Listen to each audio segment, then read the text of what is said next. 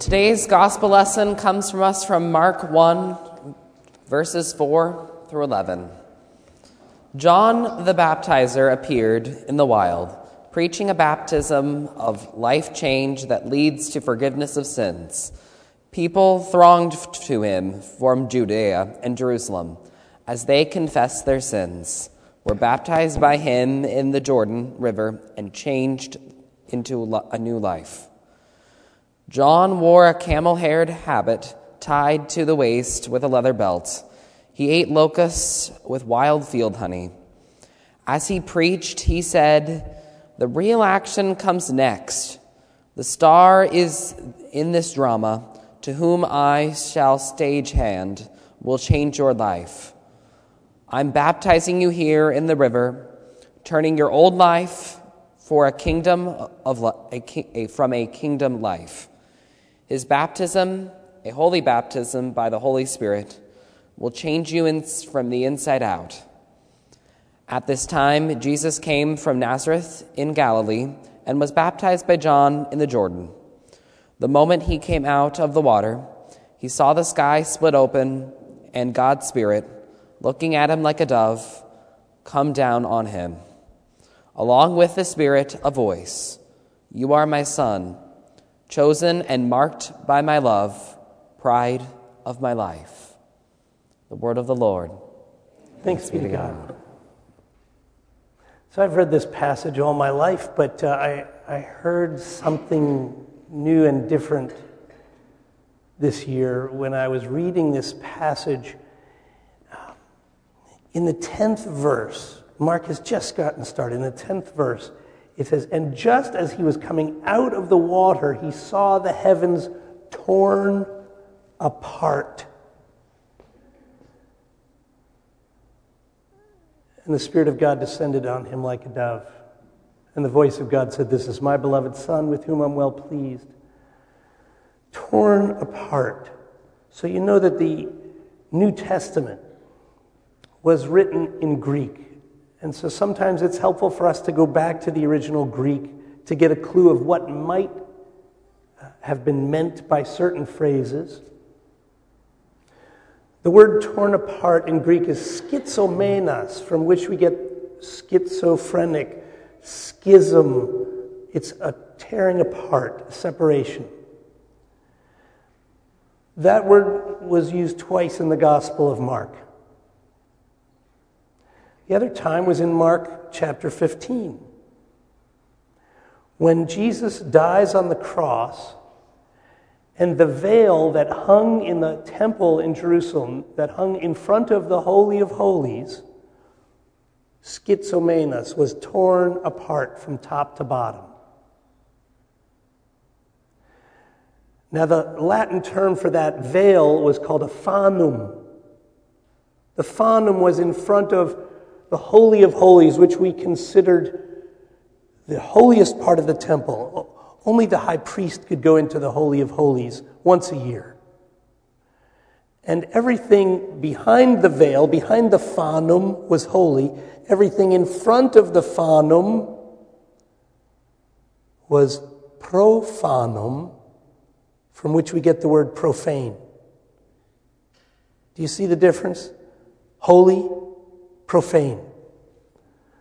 From the beginning of Jesus' ministry, the heavens were torn apart. There was no longer a separation between heaven and earth. When Jesus died on the cross, the profanum was ripped in half. There was no longer a separation from what was holy and what was profane, what was sacred and what was secular. The message seems to be saying, all people are sacred.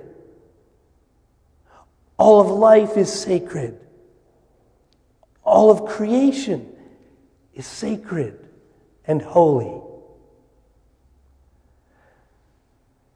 That's one of the reasons why we are doing this during the season of Epiphany, where we'll show a picture at the beginning of the service and look at it for its holy content. Look at it for its sacred nature, even though it may look secular. For those who are in Christ, there is no distinction. There is no separation between heaven and earth. There is no separation between sacred and the secular. It is all sacred. Even the stuff that's messy, even the stuff we don't like, even the people we may not like, they're sacred. Sacred. Baptism has a way of opening our eyes to this, opening our eyes to a new way of seeing, a new way of being,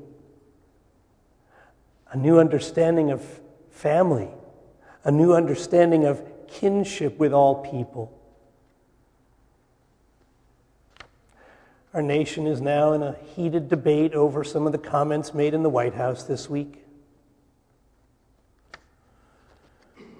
And I've seen a good number of United Methodist bishops in our denomination make statements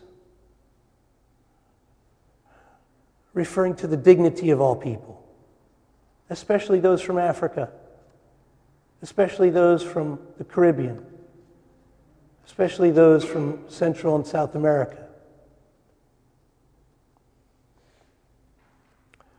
Our Bishop, John Scholl, sent out an email to all United Methodists a few days ago asking for us to live out of our baptismal covenant and to confront injustice wherever it is.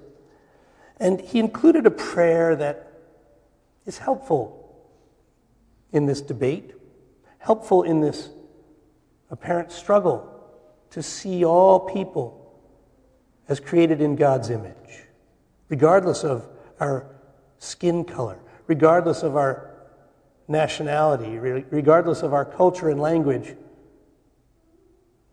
We are created in God's image, all of us, and therefore sacred and of sacred worth.